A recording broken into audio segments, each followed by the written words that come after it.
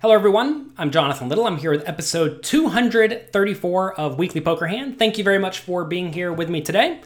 Today we have another hand from 5510 No Limit at Stone's Gambling Hall. And RC, who we have not seen much from, picks up Queen 10 of clubs, under the gun,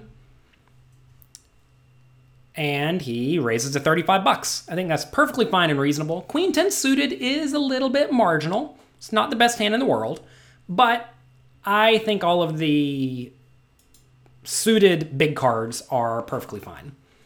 Feel free to open it up. Only Porter calls in the big blind with Queen 9 of diamonds. Well, the third blind with Queen 9 of diamonds. And the flop comes 9-5-3. One club, giving Porter top pair and RC overcards, backdoor flush draw, etc. So on the flop, Porter checks his top pair, as I definitely think he should. He's out of position on a dry board. And then RC checks behind. I think RC should go ahead and bet here. This is a situation where very often you can bet somewhat small and very frequently because RC should have a pretty nice range advantage because he either has big overpairs or pairs in general, which are in great shape against even a 9, or he has overcards, which also have plenty of equity. And Porter's going to be in this pot with all sorts of stuff because remember, he called from the third blind and he had to put in 25 bucks to win a pot that's going to be 80. So he should be defending with a decent amount of stuff. One tiny benefit of playing in games where there are 3 blinds is there's an additional half a big blind in every pot. And that counts. That is worth something. So you should splash around from the third blind even a little bit more. But at the same time, don't be absurd. Clearly Queen 9 of diamonds is a fine to defend.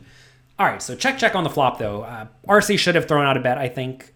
Especially when you have backdoor flush draw, just because Queen 10 of clubs is going to have a somewhat difficult time seeing a showdown. And for that reason, or winning at the showdown, right? You're not winning with Queen High at the showdown. So I think you want to go ahead and bet this one. You may opt to check like Ace High sometimes because that can go check and win. But Queen 10 is not going to go check and win. It's going to go check and you're going to lose. So you want to bluff it. Also, it's important to understand whenever you are looking at your range and dissecting your range, like we do over at pokercoaching.com, you want to make sure you have some bluffs in your range. So what are the best bluffs on 9-5-3 when you open under the gun? Well, it's going to be overcards with backdoor flush draws. So any 2 overcards with clubs, spades, or diamonds on this board are, in my mind, mandatory bluffs. They're going to pick up lots of equity on the turn. Like right here, notice that if the turn is an ace, he can bluff that. If the turn's a king, he has a gut shot. If the turn's a jack, he has open into straight draw. Queen or 10 gives top pairs. Any club he can keep bluffing on. So there's just so much potential with this hand. I think you want to go ahead and bet it. But it does go check this time. Turn is jack of hearts. So now RC has an open into straight draw, and Porter has middle pair, second pair, with Queen 9. And now the question is, should Porter bet? And I think the answer to that is definitely no. And you may say, why not bet? You have a pair and it went check on the flop. Well, if you think about the check behind range for RC, what do some people check behind in this spot? Well, it's going to be a lot of random overcards that aren't so good, right? Or maybe a hand like pocket 8s, but pocket 8s is drawing dead against you. So if RC had random overcards, the jack gives all of them either a pair or a gut shot, besides ace, king, and ace, queen, and ace 10. And even those hands have a lot of equity against the Queen 9. So I say a lot. They have some, not a ton, but some. So if RC did have King Queen has a gut shot, King 10 has a gut shot, but more importantly, King Jack has you crushed, Queen Jack has you crushed, and Jack 10 has you crushed. And now you're just betting into those hands that are clearly never folding. Like right here, ace 10 may just fold, right? So you may not even be extracting value. So I think Porter needs to check. If Porter is going to bet, he definitely wants to bet on the small side. Let's see how much he did bet in the spot. Pot was $80, and it looks like he bet 40. So he bet half pot. I think you want to bet something like $25 if you're going to bet.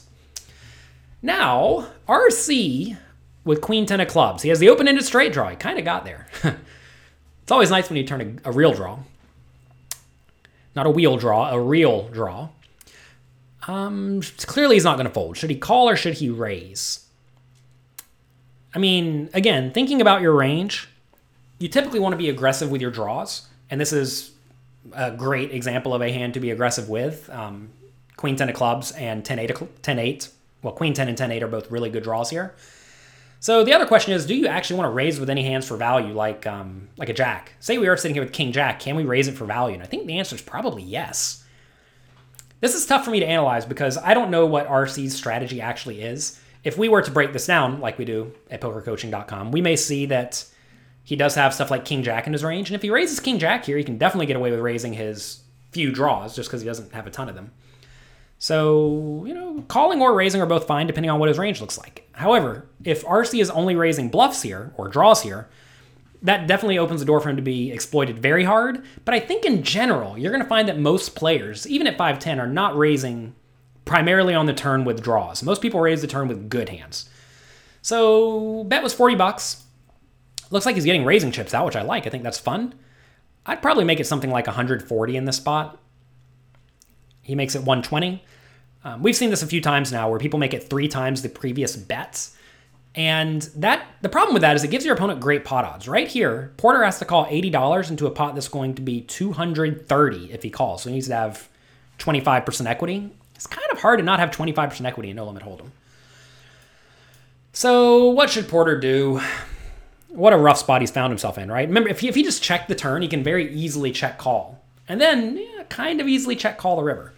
Now, as played, RC has put him in a really bad spot because if Porter calls this turn bet, can he actually call a river bet? And the answer is probably not. Now, it is important that if you're trying to be balanced, to make sure you have some hands in your range you're going to check call with on the turn and then check fold on the river. And you may say, well, I don't want to call and then have to fold to a river bet. I want to make up my mind right now on the turn. But from a game theory point of view, you need to be folding some portion of your range on each street. And this middle pair is actually a hand you can call with now. If you get a queen or a 9, you're really happy. And if you miss, well, you can fold this hand and you can call with all of your jacks, right? Sounds reasonable enough to me. So I don't mind the call, understanding you're probably going to have to fold it to a river bet a large chunk of the time. But again, just don't bet the turn. Check. This is a very clear marginal made hand. I know I keep mentioning pokercoaching.com, but go there and get your free trial if you've not already. If you have not already gotten your free trial, you may not actually want to get good at poker. There, I said it. Okay, fine.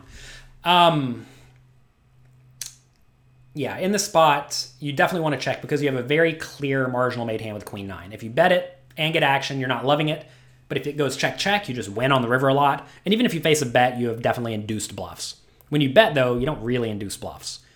So he raises to 120 with the queen 10 straight draw, and the queen 9 decides to call. River's a 5 of clubs, so now it's 9, 5, 3, jack, 5. Porter should probably check. There may be some merit in a small lead here, but I think that's silly. And now, does RC bluff? This is a good example of a spot where in small stakes games, this hand would have played out very differently. Notice RC probably would have checked the flop, he would have called the turn, and then he would have just given up on the river. This is what happens when you're playing against aggressive players, who often, are winning players even at 5-10 and higher. They're going to put you in tough spots. RC realizes he has one of the worst hands in his range on this river, so he needs to bluff it. Pot was 320, and he pretty quickly fired out 275. I like it. That's a nice sizable bet. You definitely want to bet with your jacks in this manner. You definitely want to bet with your overpairs in this manner if you slow played them. And it certainly puts Porter in a bad spot.